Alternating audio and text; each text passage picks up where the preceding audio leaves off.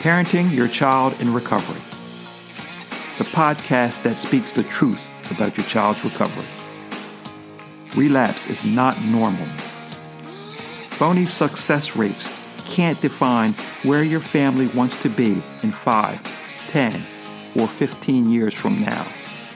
And most importantly, your child is not an addict. From 9 to 5, been biting my tongue for all this time. Won't let anyone cut me short.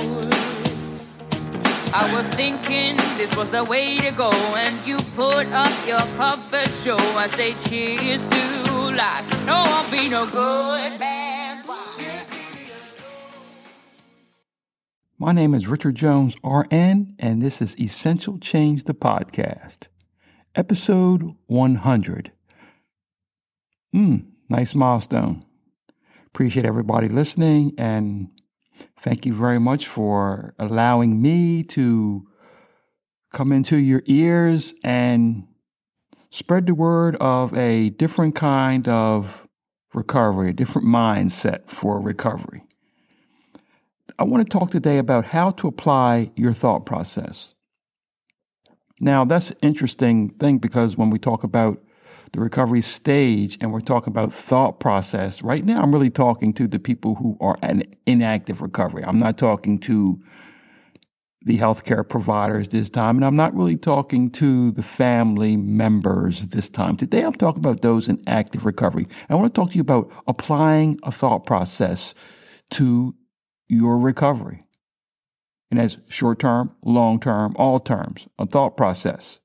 So, a couple of steps. First one is remember to get one. Sounds a little simple, but you got to get a thought process first. A lot of times, something that's very crucial like that, we don't really apply a thought process. We try to follow up particular things, but we don't apply or develop a thought process. So we want to say, first one, get one. If you don't have one, let's start to get one. A few ways you can get one.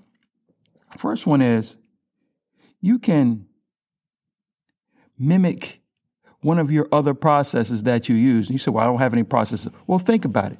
Do you have processes when you go to work, for example, and you may do or not do the same thing? You may follow very specific steps that you're really not, you don't think about, but you do those steps. And you've learned those things over time in order to accomplish those short-term goals that you're using for that moment. You can take and look at how you do those things and maybe set the same process or a type of process similar to that toward your steps to recovery and how you maintain your actions of recovery, how you maintain the things that you know you need to do. So think about that first. Try to mimic another one of your processes that you already use in another area of your life and take that same approach to your recovery states. The next one maybe is simply copy another process from another person in your reading. And one of the things I always advocate is lifetime education, lifetime learning. If you see or run into a process that you see someone has used and is working for them, think about using it. Remember now, copy and edit. In other words, you don't necessarily have to do exactly what they do, but take the best parts of that works for you, and then copy that and then edit it where you need to make it work for you. Very, very simple policy or simple way to go about setting your process, the things you do, how you set up your life, your 1, 2, 3 system. I'm a firm believer that regimentation is not restriction. Regimentation is freedom because it allows you now to not wander, not misstep. And that gives you always more time for improvement, more time for learning, more time for helping. So that's very important. The next thing is once you get that process, find a way to repeat that process as much as possible. I suggest on a daily basis, actually, make it a part of your life. So repeat it.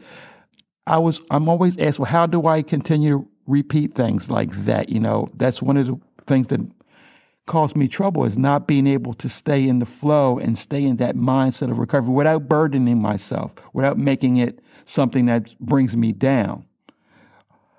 I just gave a suggestion to someone the other day, and it seemed to work for them. So I'm going to pass this on during this podcast. 21 days of doing the same regimen.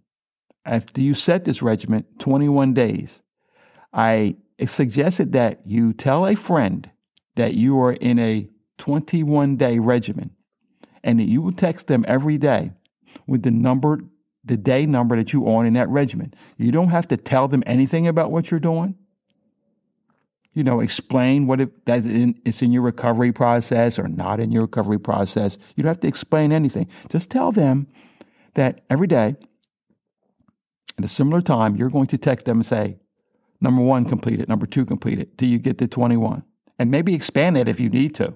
And your friend on the other end does not need to know anything about what you're doing. And that may be even better. But if they don't get the text from you, they reach out to you. It does 2 things. Now, it gets someone that you know is sort of mentally with you, if not specifically with you, mentally with you. They will remember your text that you're going to text them every day, just with that number. It's not a bother to them, and they remember. And if they don't, they will reach out to you. You, on the other hand, will know that you have someone to reach out to and that they're looking for it. So that's going to bring it to mind to you. Once you continue to have that mindset to remember to notify them, that is an automatic reminder to stay with and move into your process. Simple, but quite effective. Okay? And last of all, as you're repeating this, remember, always evaluate and edit, if necessary, any of your processes. You may learn something new. You may develop something that makes you stronger that you could add into your process. So always remember, edit it. So let's go over. You get a process, okay? If you don't have a process or you need to refine a process, maybe look to mimic some of your other processes that you already use in other parts of your life that have been successful to you. Maybe go along with things that are a little easier to complete, but the process still remains the same, okay? You can mimic another process and edit it to fit you and your specific needs, okay? Repeat it. And if you need help repeating it, get the help of a friend. Get the help of a buddy. And always remember, trust what you're doing. And if you need to edit that process, always be open to new learning and new editing. Before we go, remember, you can reach us at secondstarts.com. That's the number 2NDSTARTS.com. Helping the complete family and support network of young adults in recovery by installing a permanent self-refueling transformation starting from day 1 without the guilt and shame associated with most recovery processes. And we do that by identifying, customizing, and strengthening the relationships between the client, the support network, and the helping professionals. So always remember in parting, let's get out there and help someone get better, help someone stay better, help someone be better. Thank you for joining us on Parenting Your Child in Recovery, a podcast for the families of young adults in recovery.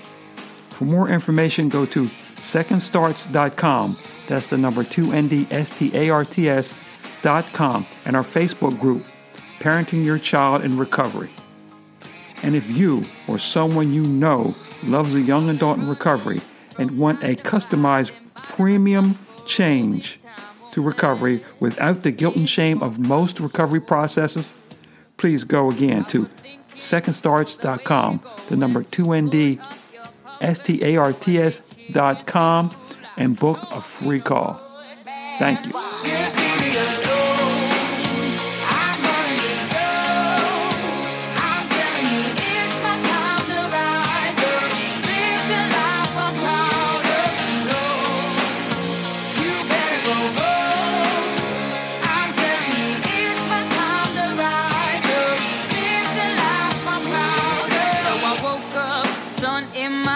Forgot all about what I did last night. What I do remember that it was real nice. Talks about me.